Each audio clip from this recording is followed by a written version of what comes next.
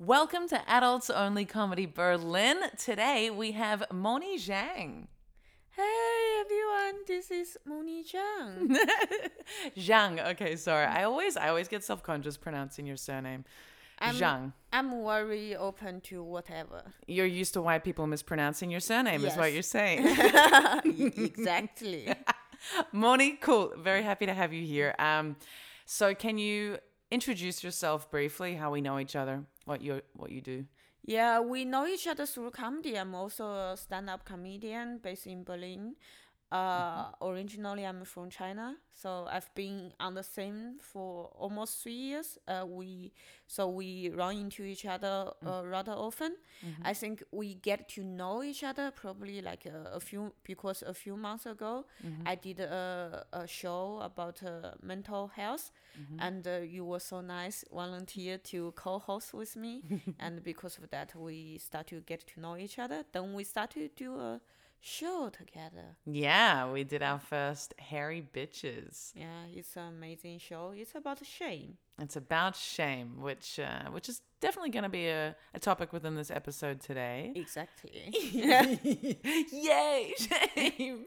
And that's the show that we also run with Kate Checker, who was on the second episode of this podcast. Check it out. Yeah, check it out. Hairy Bitches, smashing shame.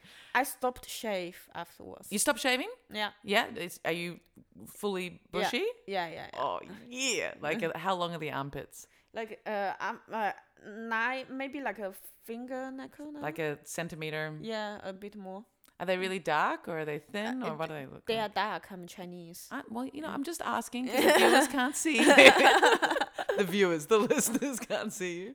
Okay, and are there lots or is it like an old Chinese man's beard? Like they is are it very like hard and bushy. hard and bushy? Actually, I still shave my armpits because it hurts, but I stop shaving the other parts. Okay. My legs are very hairy now. Yeah, me too. Mine are now grown out such that like they're soft. Like they're really soft. They're the softest, like except for when you freshly wax. But then within a couple of days, like you're starting to get them growing back. My hairs are so soft now. My legs are so soft because they're so long. Are they as soft as cashmere? As cashmere, yep. As you wanna feel? Okay, They're not very moisturized, but if you ignore the white skin. I think you oversold it a little bit. Oh, but come on, feel like if you go up, see how soft is that? I think you probably should use some conditioner on it. Hey! I've been wearing. It's cold, and I'm wearing stockings, and you're judging me for all of the white Sorry. skin. I love your hair for no matter what. Thank you. It's fine. I don't need your opinion. No, I actually really am very happy with my body hair growing out. But your bikini line is fully bushy. Yeah. Yeah. How do you feel about that? I feel quite good. I think save some effort every day, and also it's more eco-friendly because I stopped using razor. I like how you're putting. Yeah, it's the carbon footprint I'm worried about. And also, I'm in a committed relationship, so who cares? Fuck you. Yeah, the only other time I grew everything out was when I was in a committed relationship with a French man as well. Yeah, they seem to care less. Yeah. No, there's lots of great men out there who aren't going to judge you for having body hair. Maybe some men they love it. Like my man, he is borderline gay, like bisexual. He's borderline gay or bisexual. What is borderline bisexual. He's attracted. Bi-curious? Not curious anymore. He tried it out. It's not for him, sexually, but he's still attracted by men. So for him, I think maybe it's an add-on. Oh, he tried it out. Do you want to tell us about that? Yes, like. Speak for your boyfriend now, please. Yeah, actually we met on Tinder, and then we were just stay as friends for a while. Mm-hmm. Then he has a gay friend visiting Berlin for a month. Mm-hmm. I end up really, really connected with his gay friend, and Mm-hmm. we hang out every day. And he slept at my place. Mm-hmm. He moved in. The gay friend moved in to my house after third time we met. Wow. And then Were you looking for someone? no, like he moved in on my couch. Okay. I was like, yeah, you don't have a place to stay. Why not just stay with me? Close bond. Yeah, yeah, yeah. Wow. And at that time, I was also depressed and Mm-hmm. on sick leave. I was lonely, and my life was a chaos. And Mm-hmm. I was in a manic situation in my depression. So he moved in with me, and every day we hang out. And that's how I got closer with my boyfriend. And at the end of the 1 month of the friend's visit, so he visited Berlin for 1 month. At the end of it, my boyfriend and I start to go out. Oh, that's so cute. And then I realized they had sex. They'd had sex. They tried to have sex. They tried to have sex. Yeah. Okay, so I was like excited about some really sort of boundary crossing, privacy exposing details about your boyfriend's sex. There's more details. Yeah. Okay. At the end of the 1 month, we went to a sex club. The three of you. Pornsexual. Pornsexual. Yeah. I went with him, with the gay friend, and a bunch of other friends, and that was my first and only time went to a sex club. And I dress up in a very fancy beautiful way. What were you wearing? Because Dragos's leather vest. What did Moni take to the sex party? I was wearing like a black bra and with also black underwear. But how do you call this thing? With this? The things that go around your thighs that hold stockings up. Yeah, and a garter belt. This thing. Yeah, garter belt, and then like a garter belt with stockings attached. Yeah. And then I wear like a Japanese kimono, like a green, like a really shiny one. And then I have some like I forgot what I have. I had some like a flower, like fake flower ring made for my hair. And my flatmate put some like a LED in it, so LEDs in your shines. Yeah. Cool. Tell me, please, you were wearing sneakers. Were you wearing sneakers? No, I was wearing leather shoes. Bad decision. Yeah. That would have looked great. You must have looked amazing. Yeah. Did you dance a lot? Yeah. Did you take drugs? Yeah. Were they just purely psychedelics, or did you go for amphetamines? I took LSD. Oh, you did LSD upon sex. I love that you did LSD upon sex. That was a bad decision. Yep, I agree. But I had a good time in Netherlands. Yeah. I actually really liked the sex club because I realized if you go to a normal club and you dress up, guys always want to hit on you and try to touch you. It depends on the club, really. But yeah, in Berlin, there's lots of places you can go dress crazy and people. They like in normal clubs, because women also look for like a sex or love, so it's like a mutual. But in the sex club I went, because people know if they touch you, that means something, so they are really aware of boundaries. Yeah, I agree. And I really love that, like two people we are almost both fully naked, but they talk with such like a decency and respect, and they keep physical place be far away from you, and I feel, wow, they are so respectful. I think in those spaces in Berlin, the like male gay community is kind of the majority in those spaces. I think that there are more hetero sex club spaces, but often it's more gay. And then I'm not sure if those same sentiments apply for gay men being in those spaces, because I feel like there's a lot of sleazy gay male behavior that happens. Like, but yeah. And yeah. But on the flip side, it's great that you had such a lovely time. And then was it like what happened there with that? Then afterwards, friend? We all went to the gay friend. His name is Chad. Chad, if you are listening. Should you say his surname as well? Have you got his address even? We could. No. Chad, I love you. Chaz, that's so great. Chad, he's American, and he at that time he has Airbnb.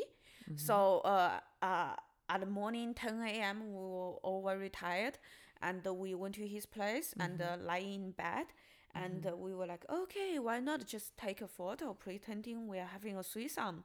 So I took down my dress a little bit, only showed my shoulder, and lying in the blanket, taking a picture as if we are having threesome.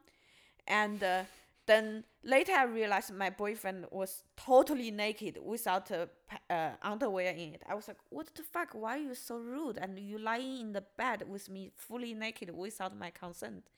And were you guys together then? No, we were not dating. We were like still friends. Okay. And then I left. Once you saw the photo? Once you saw the photo later?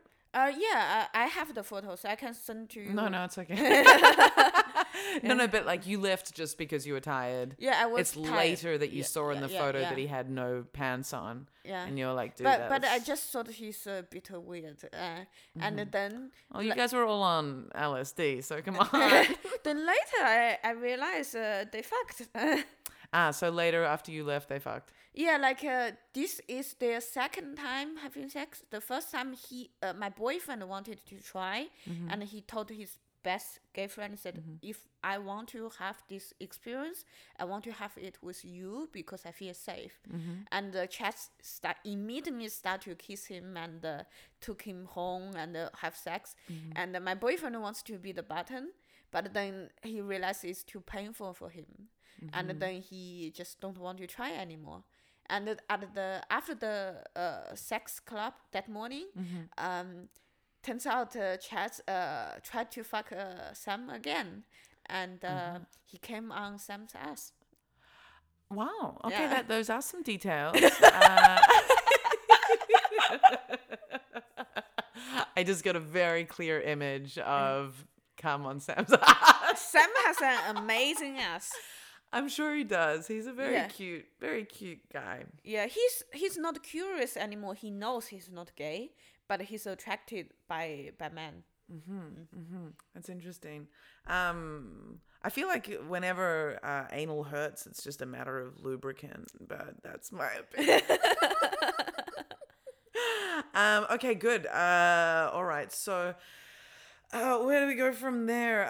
We're talking about you with your boyfriend because you're in a healthy relationship. Oh, because you're hairy now, and so it doesn't really bother him, and he's happy with that. All right. Yeah. He finds it sexy because he's attracted to men anyway. I love that. I actually think I was with a person last year, a they, and they're now a she.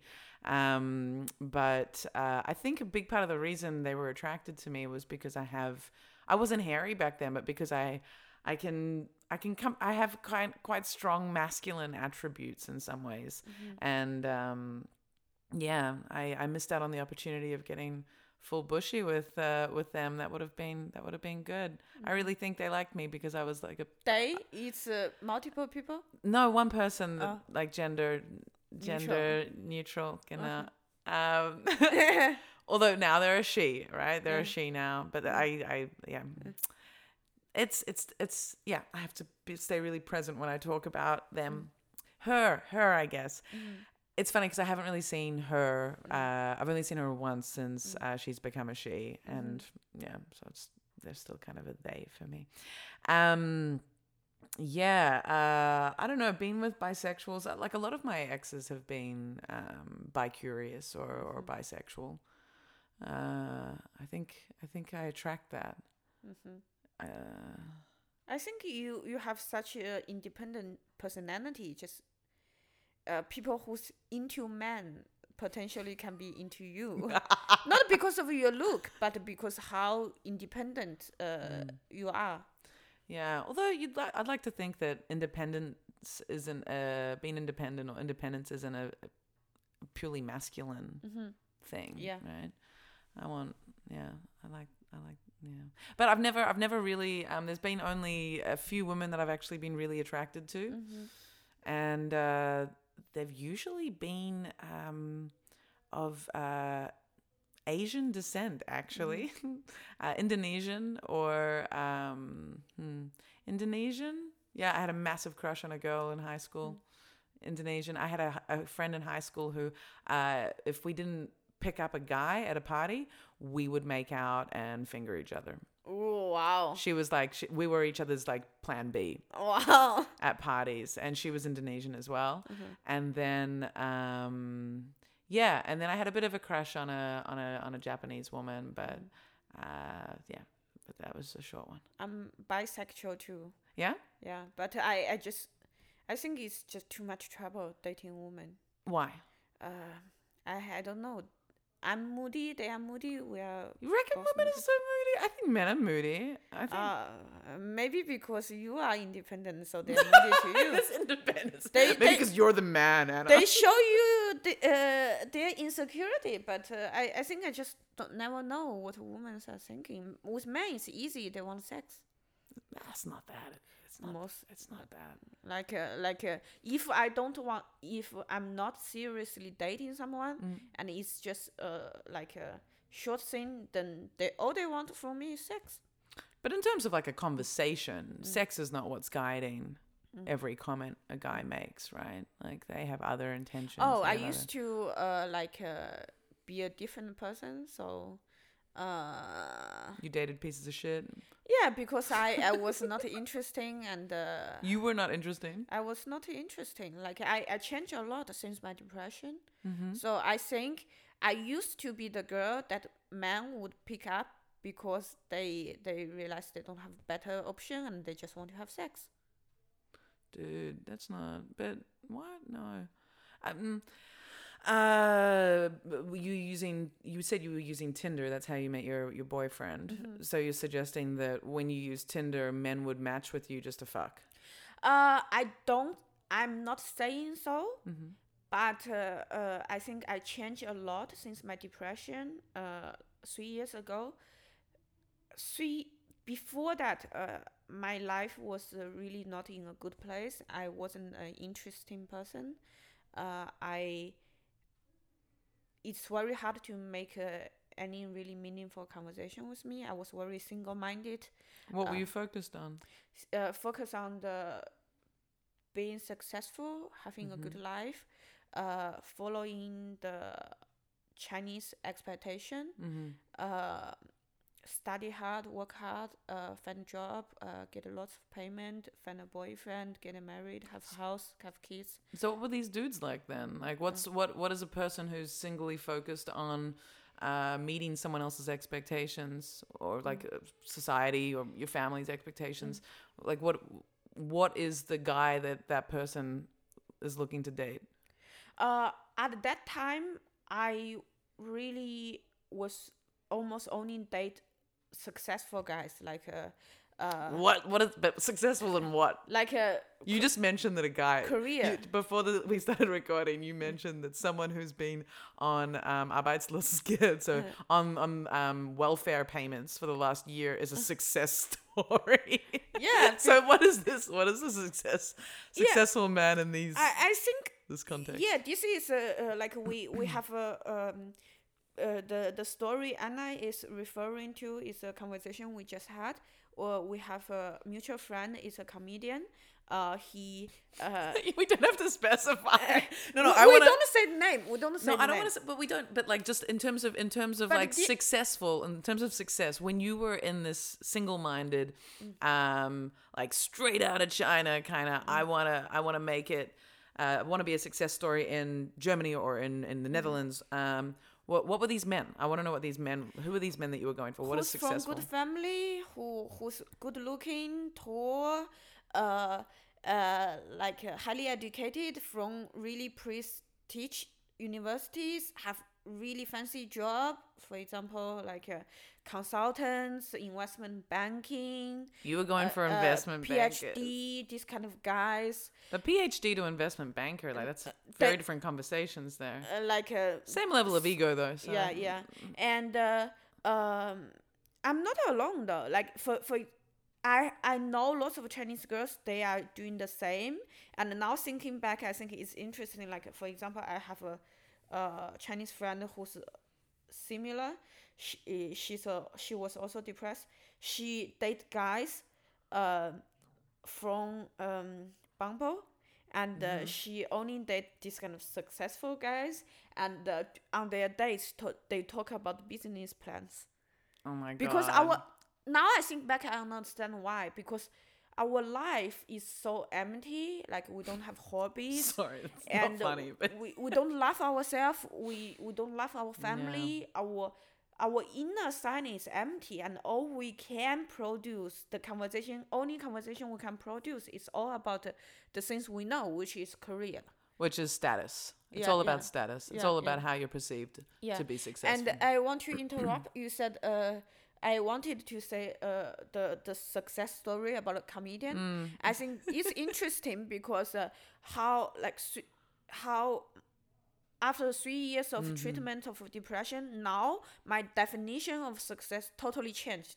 Totally. Now when I say successful, I mean a person who successfully got fired and get a bit scared and working on his own comedy project for a year. For me, right now, that is successful. Yeah. But in the past, all I measure success is by money and achievement and career. Whereas, I think like looking at my dating history, I've typically gone for, the opposite of success. I'll go for someone who is trying to do what makes them happy, and usually there's no success around that. But at least there's some level of ethical alignment or philosophical alignment or political alignment. So it's like they won't do that, they won't do that. They're not doing so well financially, but at least they're making music, or they've got creative integrity. Now I'm dating men like that. Now you're dating men like that. Yeah. What does your boyfriend do? He's a developer. Yeah. But he has a creative side, and we all. That's good. That's important. And his photography. He was taking photos at our show. And before he had a job, he was a co-founder of a startup, which is now think about it, it's just another word for arbeitslos. And he always doing some creative project. For example, now in daytime he's a developer, but in the evening he always works some electronics and design some lighting and do some 3D printing and that's great. Do some always being creative, and I love that. Yeah, it's really important to for people to actually engage their minds in something, creating something, whatever. It's great that you got depression. I'm really happy for you. I actually think depression is just like a warning signal from my body, from my life, tell me that I cannot deal with this anymore. I have to change. And the change led by the depression is the best thing happened to me ever. Yeah. I never feel so much joy and so appreciate of life ever. It's great. That's great. I feel like I feel the same way. Thank goodness for well, I don't know. I think for me, my current state of mind is due to, it started with a really big, it was a really hard moment at the start of the year when one of my ex-boyfriends committed suicide, and it kind of put into perspective all of my self-medicating habits. So just how much I would smoke weed every day, or drink a couple of drinks at least Probably, whenever there was a show, I'd get a free drink or, and then I stopped taking hard drugs and psychedelics regularly a couple of years ago before that. But it's still this like weed and alcohol is still medicating yourself. It's still, instead of just sitting with these bad feelings, you're changing your physical makeup so that you are distracted.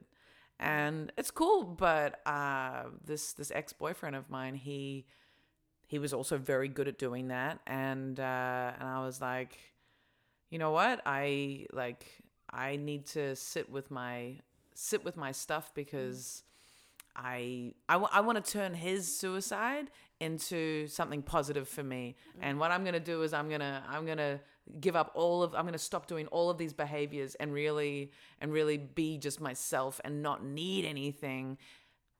And yeah, like it was a fuck you to him, really. It was like, fuck you for creating all of this pain. And he'd been, pulling himself through all of this pain for years, pulling everyone that touched him into his circle of pain. And I was like, nah, I'm gonna make something. I'm gonna become even stronger from this. I want to comment on your comments on drug, on weed. I think it holds true probably for lots of people. They use weed or any other drugs to escape from reality. But I never admitted it when I was doing it. I didn't realize how much it was distracting me from my feelings. But for me, I think it's different. Lots of breakthrough I have, like because depression is about you look into life into only one angle and you see there's no hope. But going through therapy is by seeing the same thing but from different perspective. I'm very stubborn. I'm a very stubborn person, and lots of the breakthrough I made was when I was on weed, and there are so many sessions I go to see my therapist. I would tell her, oh, I smoked weed last week, and that's what I realized and what lesson I got. And I think also it's about different upbringing, because as a Chinese, from the Chinese culture, from a lower level class Chinese family, my mechanism is that we don't think about life because it's too much pain. We just pretend we don't have feeling, and we just float in this life to just spend our life till end. So my sober self is to escape, because that's how we grew up. And actually, when I'm on weed, I start to be open to explore my feelings and to see reality in different perspective. So I feel that's very interesting. Yeah, that's really interesting too. I know that MDMA was developed by the US government, I think, for post-traumatic stress disorder, as I think LSD. I think they both were. So like having that total shift in perspective can help you change your perspective on things and or review things, or just let you look at them instead of looking away from them. And I think I'm not anti-weed. I'm just I don't want to smoke it anymore because it was affecting my confidence really. And I think that's the same with any drug that's regular. And in Berlin, weed and alcohol are so encouraged by so many different elements of society. It's just so commonplace. Anything that's so commonly accepted and encouraged, I think, is already a bit of a warning signal. But I guess it's this for me, it's that once I consume something that affects my perspective, and it's this regular everyday thing, then I'm losing confidence in my behavior in those moments. And I just want to be as confident and aware of what I'm doing, be as aware of what I'm doing as possible, so then I can be confident that my intentions are, coming out in my behavior, and that there's that, like, it just removes all of that doubt, and that's what I want to eliminate.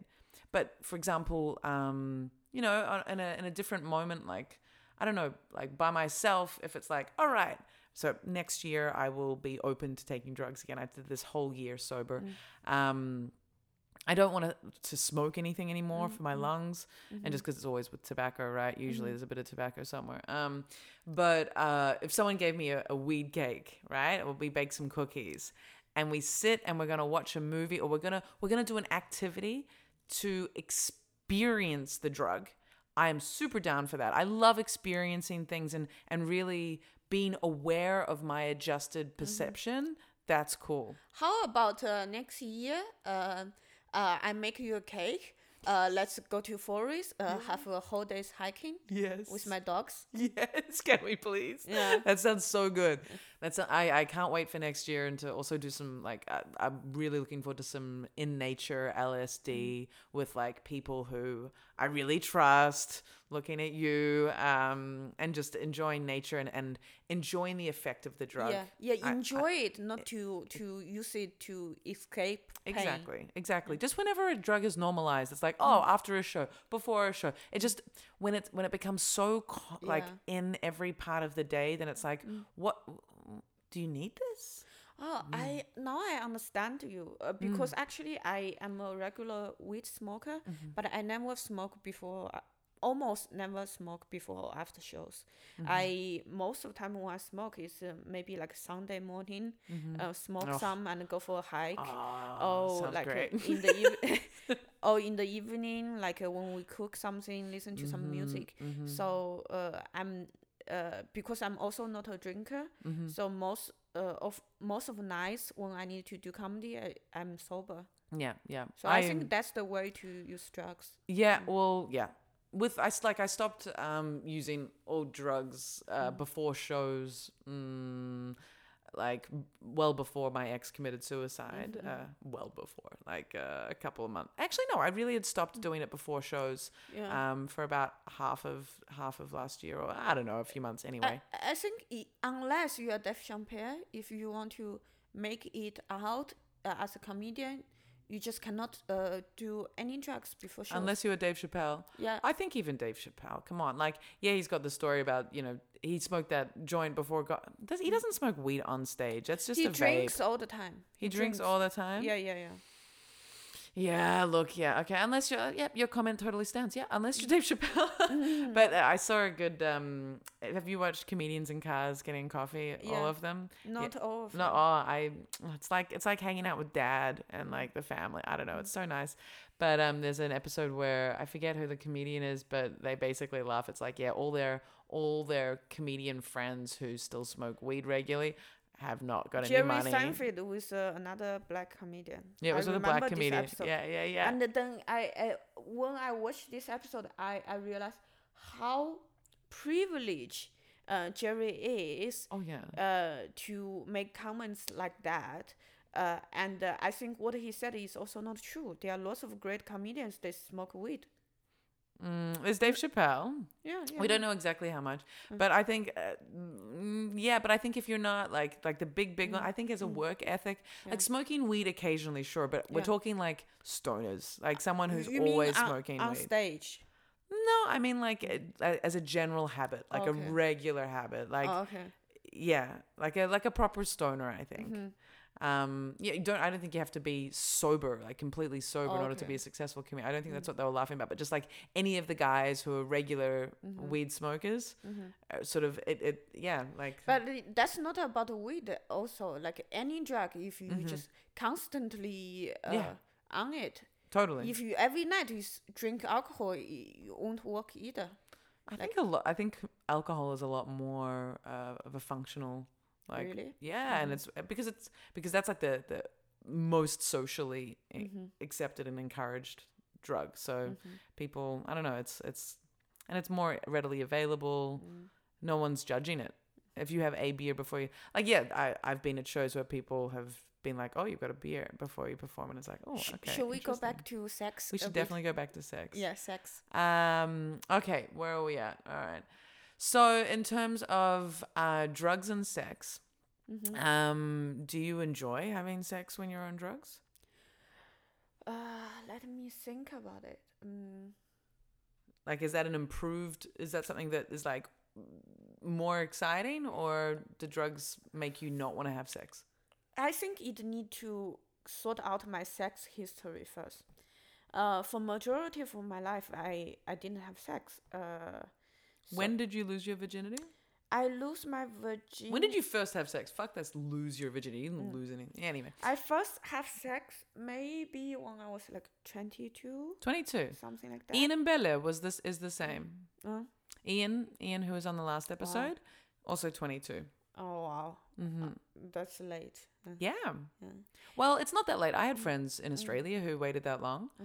By waiting, it's more like there was no opportunity. They weren't comfortable. It wasn't something that was motivating them at all. Okay. For me, I was 22, but at that time, sex was not something I can have easily. So Because, what do you mean by something you couldn't have first, easily? I don't have a partner. I didn't have a partner. Second, even as a Chinese person, if I have a Chinese partner, having, of course, lots of people still do it, but it's not something like openly okay. And I didn't have a partner. You were in China when you were 22? No, I was in Holland. I didn't. When did you move? When did you leave China? 21. When you were 21. Yeah. Okay. And I didn't have a partner at that time. And I kind of, so the first sex I had was like a hookup. But at that moment, I didn't believe so, because as a Chinese person, having hookup is too much shame. I couldn't take it. By a hookup, you mean like a one-night stand? Yes, yes. But mentally, I couldn't take it. So in order for me to accept the sex, I have to make myself believe we are dating. And I have to believe the guy is an asshole and had sex with me and ditched me. Because if I really see what really it is, the shame and guilt is too much. I couldn't take it. Well, if you were looking from your perspective of that So, kind of success, one single-minded sort of Chinese cultural focus, then that was a shameful experience. Yeah, so I had to twist the reality to make him an asshole, and I was like trapped. Were you drunk? Not really. Like we met at school, and we kind of had dinner together, and then we had sex. Oh, it sounds nice. Yeah. It's a nice one-night stand. You ate together. Yeah. That's great. And it was and it's not regular, and I had to maintain a double life, like among my Chinese. At that point, I was still living in my Chinese community and have a Chinese identity. So I have to, on one hand, pretend I'm this person who is a Chinese, traditional, good Chinese person. On the other hand, I have this slutty side and looking for sex, although I didn't admit, but I was looking for sex. So these two parts of me doesn't really combine, and the shame and pain, having a double life, it was really painful. So were you living in a Chinese community in the Netherlands, or did you just have some Chinese friends that were also doing the same program as you? Yeah, we are doing the same program, but I don't live together with them. Okay. However, as a Chinese person freshly from China, I didn't have any supporting system. The cultural difference is too much.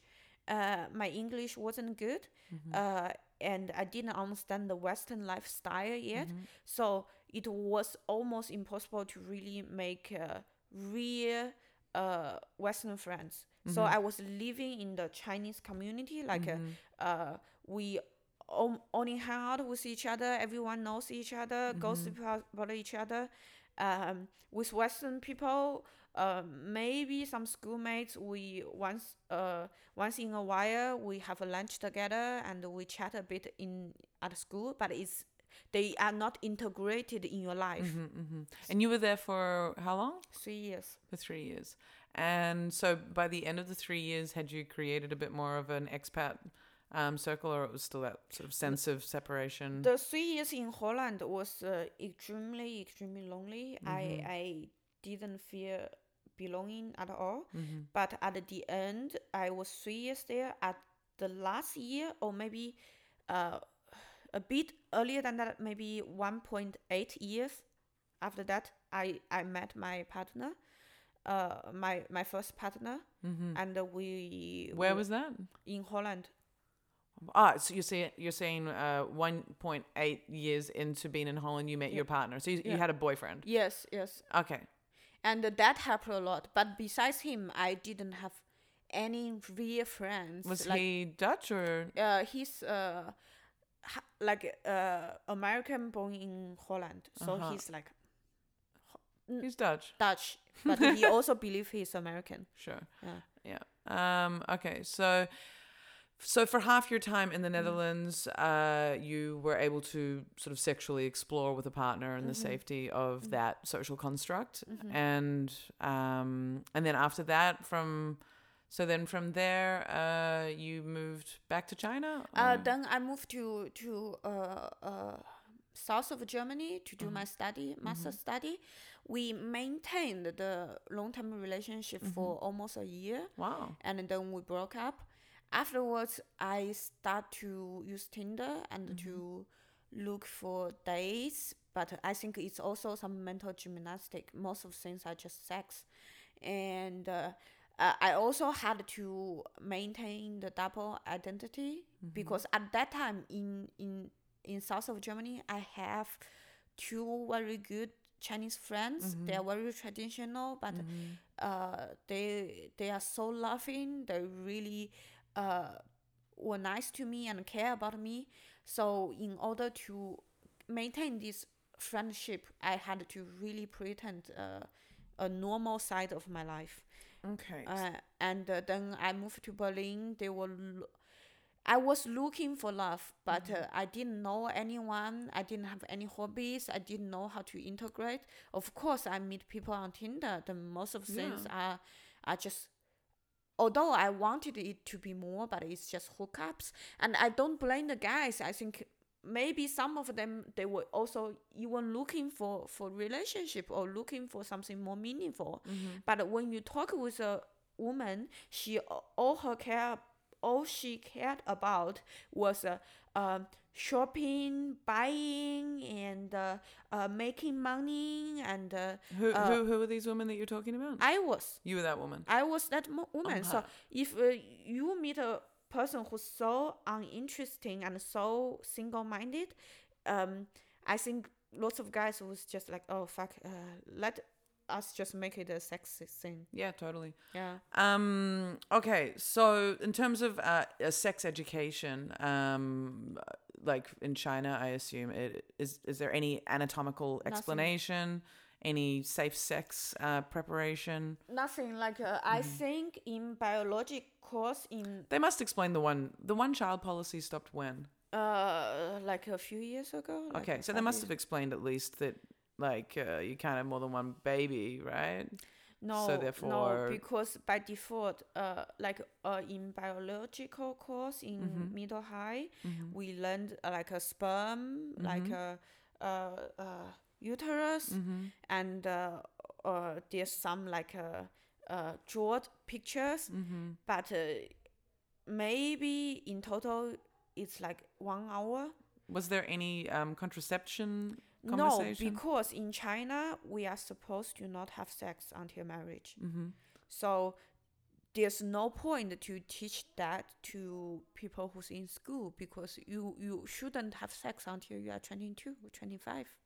What if you meet the person you love when you're 17 and you get married when you're 18? The marriage is only allowed until 21. After 21, okay. So, and there's no contraception education at all. That's why laws in China, it's a very profitable business for adoption. Like you can see adoption commercials on TV everywhere and in universities, because those kids, they never got education of contraception, and the women, they don't know. They need to protect themselves, and they think sex is something I'm not supposed to have. Then in college, they meet someone and they wanted to try, but they are not. The girls, they are not in the strong place to say we can have sex, but we have to have condom. Of course. Well, they don't know anything. Because for girls in that situation, they were like, we are not supposed to have sex at all. Then when I have sex, how should I know I need to use condom? So absolutely, college girls have abortions so often. Yeah, this is the problem with abstinence being the sex education. Because you are not supposed to have sex before marriage, so your parents would never tell you that please use condom. Yeah, and when you start to have sex, you would never tell your parents because you are not supposed to have sex. So when was the first time you really, like, who did you hear about penises and vaginas and how they interact from? I think when I was very hetero, maybe like right here, but yeah, like a young teenager. Or vaginas and vaginas, or I need to pee. Okay, let's do that. Then let's pause. Back from pee break. You didn't. Is that recording? Yeah, cool. So you didn't have an interaction with a penis or a vagina. No, but like, what was your first exposure to the fact that sex is when heterosex is when a man's penis goes inside a vagina? I think it was when I was a teenager. I found a book from my mom, which is about sex. Okay. And I was stealing the book and read it when she's not around. And that was it. And it was, what was it to do with birth? What was it? Do you remember? It's some erotic novel. And then the next time was actually when you had sex, that first time in the Netherlands? No, I also watched porn in the past, and I used to watch Japanese porn. Classic! The animation makes it so much more accessible, right? Yes. It just look less disgusting. Yeah, it's like, I am not that filthy. This is just a cartoon. Yeah. Yeah, I started with hentai as well. It felt it just felt less perverted somehow. Not that I was worried about being perverted, but yeah, it was more accessible. It's like, this doesn't... this isn't challenging me as much as seeing sweaty, real older people. Like, I'm 16. Do I really want to be watching someone in their 30s? Fuck, I don't know. 30s are not old. No, but when you're 16, you think that's old, right? You see some guy, he looks like your dad. You're like, Or, your I want you to tell you a story, like how Chinese people and of course, not all Chinese people are conservative, but most of them are. Like, for example, I have a friend. She lives in Germany, and she's been with her boyfriend for like almost 4 years. And when she calls her mom, her mom doesn't know they are living together.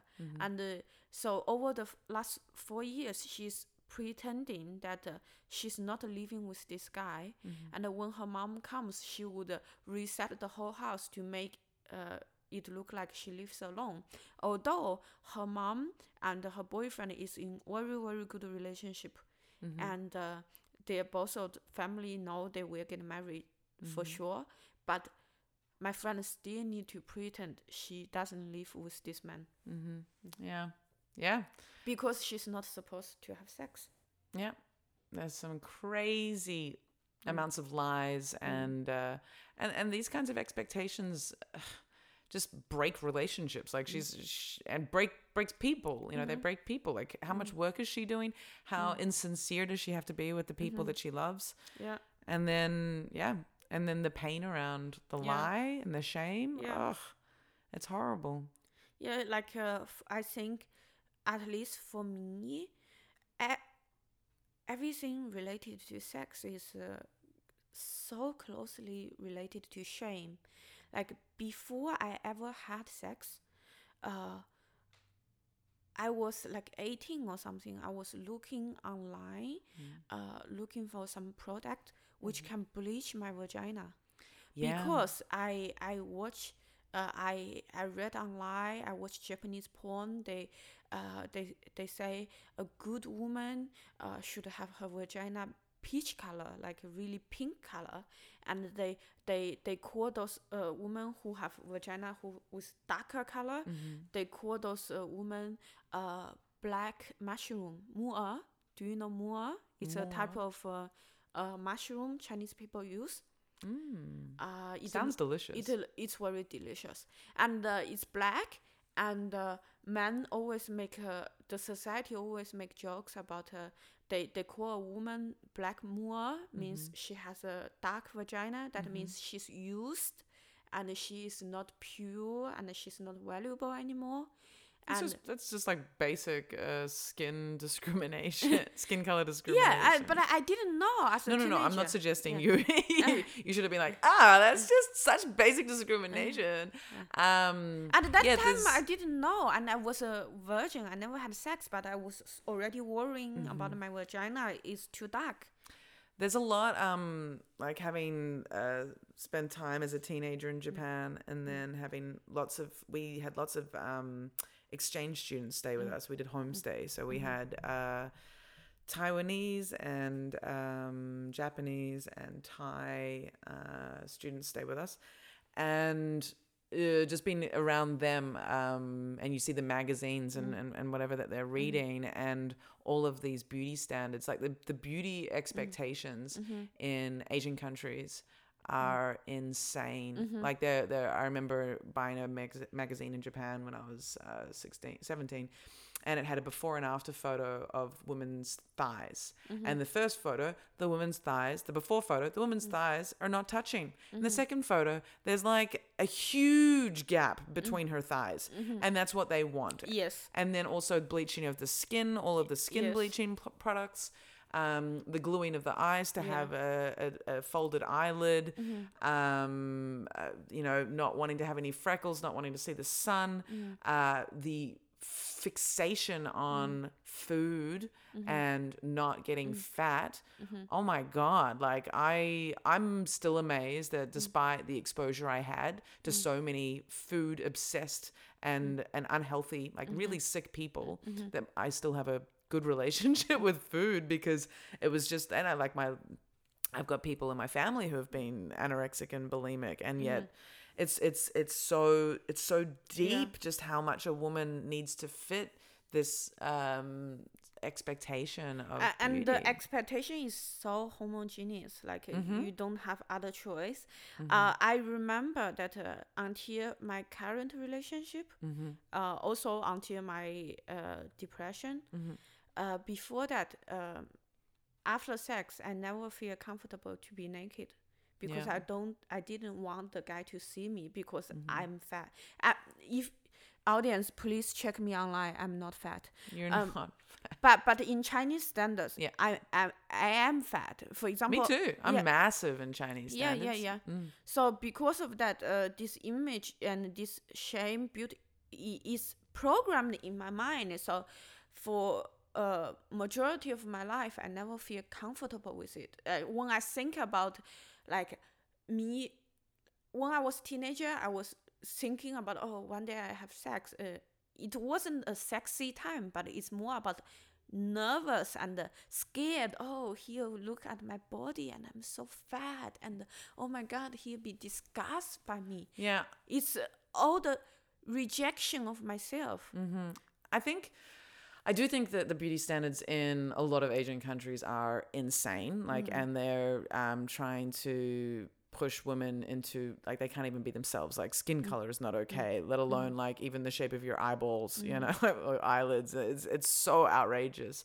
But I do tend to think that everybody in the world has this idea that they are disgusting to look at, and that they're ugly, and there's just a pretty strong sort of body dysmorphia across all societies, and I think all sexes as well. Like women we are way more objectified. Yes. Yeah. We have been pushed under the, patriarchal beauty standards, hair removal and how we should keep our bodies so much more. At least just in the media and so forth. But men are still like extremely insecure about their bodies. And there is just this, we could put it down. Let me get really political. Put it down to capitalism, where capitalism makes everything a product. Let me put it down a little bit. I think men, at least from Chinese men, they are not insecure about their bodies. They can look like shit, but for Chinese men, we only care about his career. Most of them look shit. They do. Yeah. No, not most. I'm not agreeing, but I agree. Those people you see in West, of course, they are already pre-selected. But if you go to China, I have a little bit of exposure to Chinese people in China just from teaching online. But you do see though, like regardless of men's insecurities with their bodies, it's nothing compared to women's insecurities with their bodies. Like I want to speak to the insecure men because a lot of men will be like, or like people who don't conform to or don't fit in with either, like are not just man or woman, whatever. But the way that women are made to feel is this next level. Yeah, so I think women are generally like way more feeling the pressure to conform to social beauty standards because typically, like just going outside, going on the U-Bahn, going on the train, you see these men, they have made no effort. You see so many men with their, just how they're dressed and there's no shame around that. I can't see any shame around that. They've chosen to dress and to maintain their body and their face and everything like that, and to their posture and everything. And okay, everyone has a story, but it used to get me very upset being in the train and seeing these men with their hairy legs and their whatevers and no effort made in so many ways. And then they expect if I were to then expose my hairy legs and how that man who looks like shit would look at my legs, my outrage. Okay, but let's talk briefly. Okay, so no sexual sort of education, a lot of shame around it. Do you lie? No, you have an open, honest relationship with your mum about your boyfriend? Yeah, she knows we live together, and she's quite. I think she really got out of her way to understand the Western culture and being open-minded about it. She's not judging me by the Chinese standards, and I really, really appreciate it. Yeah, that's great. And she's even fine that if we never get married. Wow. So how is that? Like, because I guess a lot of your, so you led this double life when you were in the Netherlands and then in the south of Germany because you were around these friends. But was it also because your mother, you didn't know that your mother would be open to you having a different type of lifestyle? I think it's nothing to really talk with my mom because she's so far away, and with me, the thing I need to hide in the past is that I sleep around, which is not a thing should be accepted by Chinese community. But actually, for Western people, it's very common. Like when you are not in a relationship, you have physical needs. What do? Not everyone, but some people choose to sleep around, which is fine. But in Chinese philosophy, we think you shouldn't sleep around because you are a human, so you can control your needs. If you cannot control your needs, then you are an animal and you are an inferior being. So that's the mindset. The idea that sleeping around makes you inferior.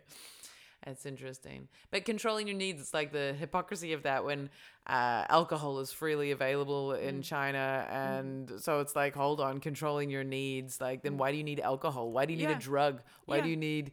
And it's hilarious. Sex being a need and sleeping around. Okay, I don't know.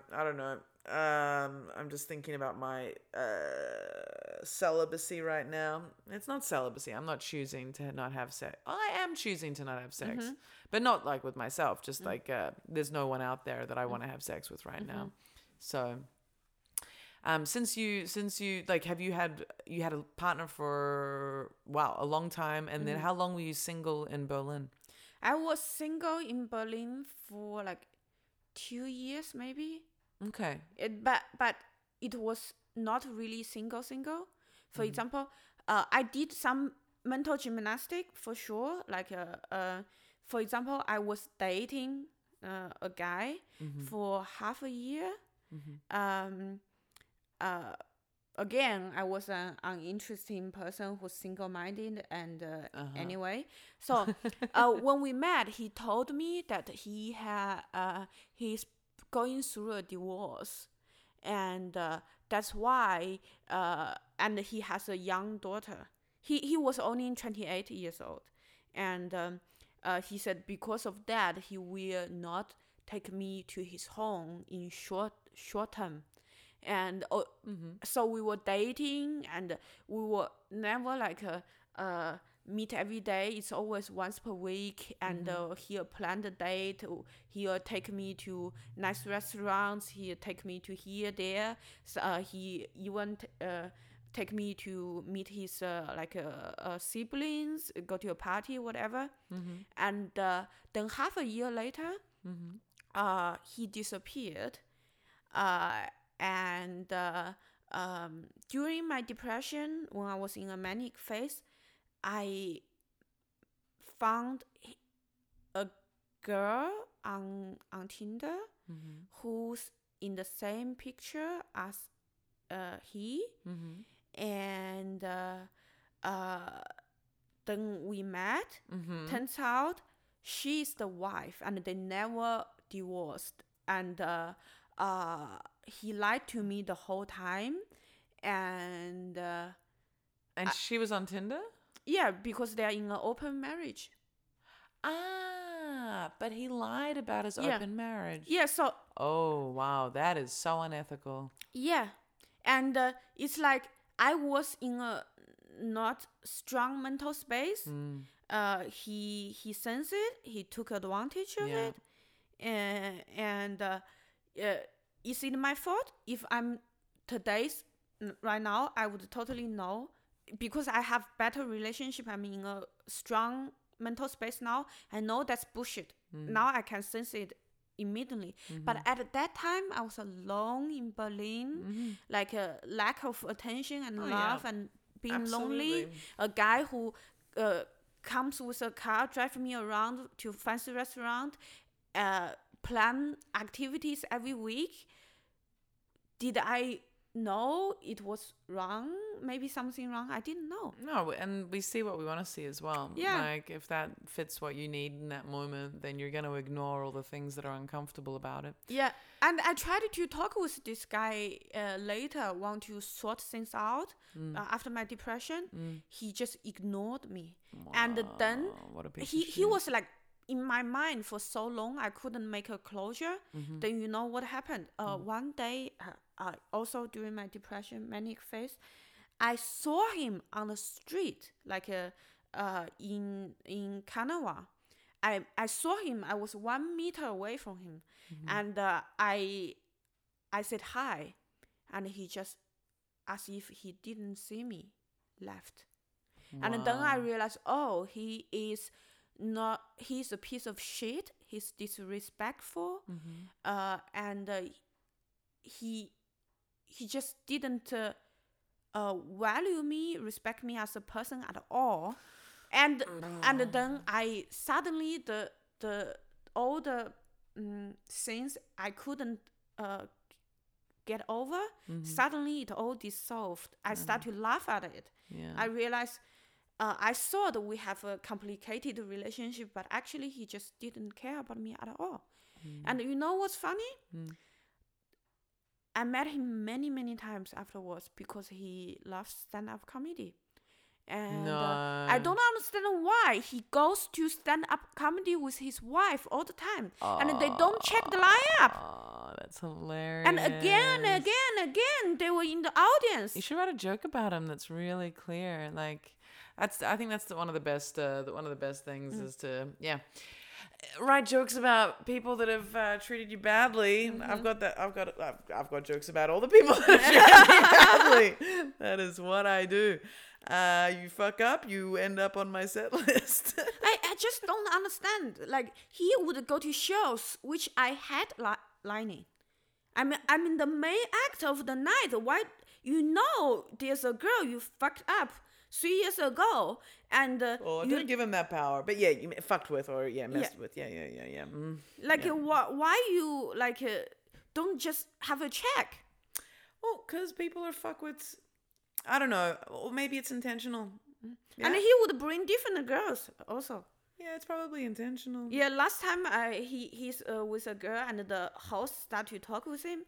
He's like, we are dating for 1 year already. I was like, yeah, sure, dating. Like, you have a wife, fuck you. Yeah, open relationships are a tricky topic. My relationship was open, but when I was married, but ethically, and you don't lie to people, and you've got to be honest about where you're coming from. But I think, I think that he was cheating on his wife emotionally. Like, it was an open marriage. They had some crisis. They were in a close marriage, and then the wife cheated on him.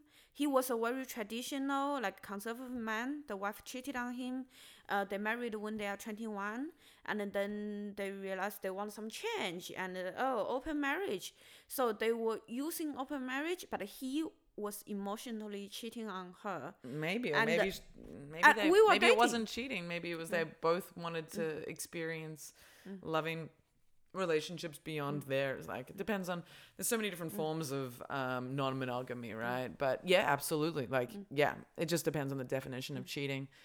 But he sounds like a total douchebag. Yeah, and fuck him. Okay.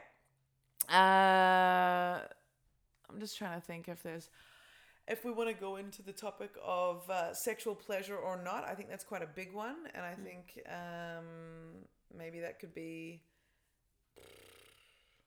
maybe we don't do it. I think one of the main reasons you wanted me for this podcast because you knew that I never had an orgasm. I want to join the podcast because you've got a very different social background. We didn't have to talk about that because it's a topic that, it's all connected to shame. So I think for me I never had an orgasm. I think probably it's a combination of the shame and also physically maybe I'm just different. And also I think it's also how I treat myself. Like, I feel the fact that I'm not having orgasm, I'm kind of fine with it. But I kind of feel like I'm not good at it, and I feel it's a failure. I'm not good at sex, and I blame myself for it. And it's just so hard. And for me now, I kind of have this coping mechanism. I just don't care about it anymore. Totally. I think being able to orgasm is like anything. It's just a matter of practice. So it's really just a matter of practice and experimenting. So I was trying to think of an analogy earlier today. It's like not being able to make yourself orgasm is like not being able to cook a meal that you really enjoy. I'm not sure if that's a good analogy, but it's like it's using your body to give yourself joy, and it's something that the process of doing it should be enjoyable, and then the end result is just all like, wow, that's great. But it's like even just having sexual pleasure is great. Whether or not you orgasm, it's like if you keep practicing the sexual pleasure part, it eventually you'll get to orgasm part. But I totally understand, like, feeling like it's, there's so much talk about it that it would be hard not to feel like it's somehow, and also with, like, the way that a conservative society is set up. It's like if everyone can do something, then you're a failure if you can't, or if you don't. I was looking into, it's called what's it called? What's it called? It's like an orgasm, I restarted my computer. The situation when you can't orgasm, and it's either like it's like you've never, or you used to but you can't now, and it's always like, hey, it's psychological. It's pretty much never. It then goes, it's psychological or it's cancer, and it's like, what? How can you know? I think in the past I believed more about it's physical, that I just don't have the ability, but now I more and more realize it's psychological. I just never feel relaxed. I never feel it's for me, and I feel stressed. I feel shame. I just it's very stressful for me. When you watch porn, or when you've watched porn, or when you watch porn, what are you watching porn for? I used to watch porn. I don't do it anymore. Like I used to when I was single. Like especially before I had my first boyfriend. There's time I was horny, but I didn't know I was horny. I didn't know I just need to release sexually. Because a good girl don't masturbate. A good girl don't watch porn. Good girl don't need sex. So, but you were watching porn. So what were you doing? Not when you were really. Watching porn? Like I was, I was watching porn, but I didn't watch it because I knew it was normal. I didn't watch it because it's a needs. I need to fulfill it, not because no, but why? But because kind of feel like an analogy. I feel like it's the dark side of me, and I just couldn't control it. It feels as if I have a dark side of me. I just like to kill people every night. It's the same. Like, why this is me? Why I just cannot control myself? Why I wanted to watch this thing, and I wanted to like do this, and it's crazy. It feels like I'm a psychopath. But now that you've had sex, you have had multiple boyfriends, you've been in very alternative spaces, having been in Berlin and been with a bunch of assholes, but also some good people, I guess. Watching porn and sort of like the concept of sex now that you've had the framework of a relationship and security, and you even got your mum's blessing in a way that you've got a partner with whom you obviously have sex with. That's not very sure. Oh, come on, mate. If you we are in a committed relationship. If you live together, you're fucking. It's just a fact. Yes, and that's why you've got to keep it secret from people back in China. Married people don't have sex. Married people don't have sex because they are for too long together. And with my boyfriend, we are in a very committed and safe, secure relationship. Okay, you're saying you don't have sex that often. That's okay. Not often, but that's okay. But you still have sex. And but what I'm saying is at least the first point of social or cultural shame comes from your parents, right? And if your mum's not shaming you anymore, and if you've had this time to experience different sexual environments with different partners, like experiment. It's all about practice, right? Like I think I've only just started figuring out. Anybody who's listened to my other podcast episodes will hear this again. I've only just started figuring out how to have an orgasm by myself from inside, like not just my clitoris, from my vagina.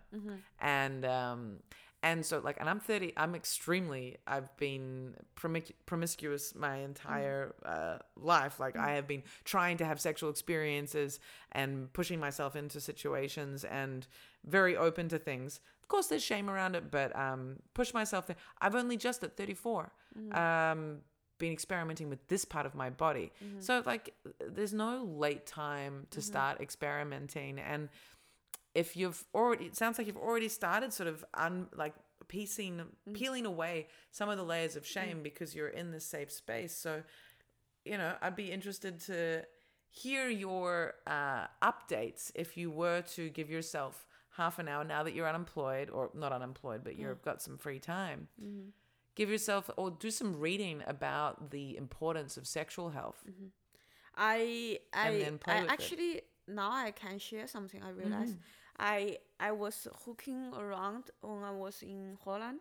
There's a guy, he recommended me to buy a magic wand from Hitachi, and I got it, and I don't know if that was orgasm, but that's the most close thing I could think about. Cool. I would come into the rush, and my whole face would be red, and I just feel so much tension, and then afterwards immediately I just want to sleep. Well, I'd say that was probably close to orgasm. Like, I suppose the more you practice it and get yourself to that point, the more you're going to know if it is an orgasm, right? Like, not every orgasm is like, whoa, mind is blown, I'm a different person. Like, not every orgasm is mind-blowing. I've had orgasms that last for a long time, and then I've had ones that are like, oh, well, that was okay. I think that was the closest thing I had with orgasm, and it's really an amazing tool, but it got broken 2-3 years ago, and since then I couldn't find one. So audience members, if you know where I can get a Hitachi magic wand, please let me know. I'm really interested in purchasing another one. Yeah, there's lots of sex toys out there as well. I have lots of sex toys. I'm just lazy. But that was the one that was, you're just lazy. Well, I also have the womanizer. Yeah, oh, you got the womanizer. It's good, but it never made me to go to that space. Like I totally lose myself. Okay. Well, I reckon find that magic wand. And I think with this whole not orgasming thing, you saying it's psychological. I think it's I guess it's gonna be more, as you've called it, mental gymnastics. You know, springboarding yourself and cartwheeling yourself into a psychological freedom around and sort of experimental like sexual playfulness with yourself. I want to share a thing. It's a true story. I'm not lying. Like I hope not. You haven't lied once. Not really. Moni. I am really honest since my depression. I'm an open book now. So none of that basic bitch shit anymore. Yeah, like actually, I didn't realize I'm doing this type of thing until I talk with you. When I masturbate, when I use my womanizer, I would learn German. Like I would learn German and use womanizer at the same time, because I thought this is why the womanizer isn't working for you, Moni, because you're you can't multitask when you're trying to orgasm or when you're trying to have sexual pleasure. The only multitasking can be like two dicks in your mouth. You know, like that's the kind of multitasking you can do, but not or whatever you want it to be. But you can't be doing something that's not sex related. Now you told me, I realize it's ridiculous, but how would I know? Like I didn't know it was wrong. It's well, maybe to achieve something great, you need to concentrate. But what I want to make a point is that that's the level of your ignorance.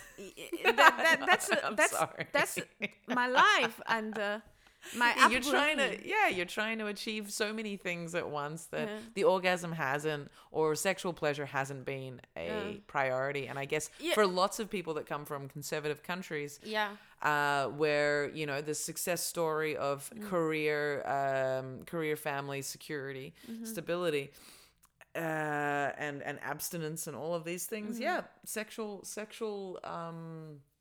craziness and freedom and pleasure is gonna suffer Yeah. because there are other things that are more important, like learning German whilst you use the womanizer.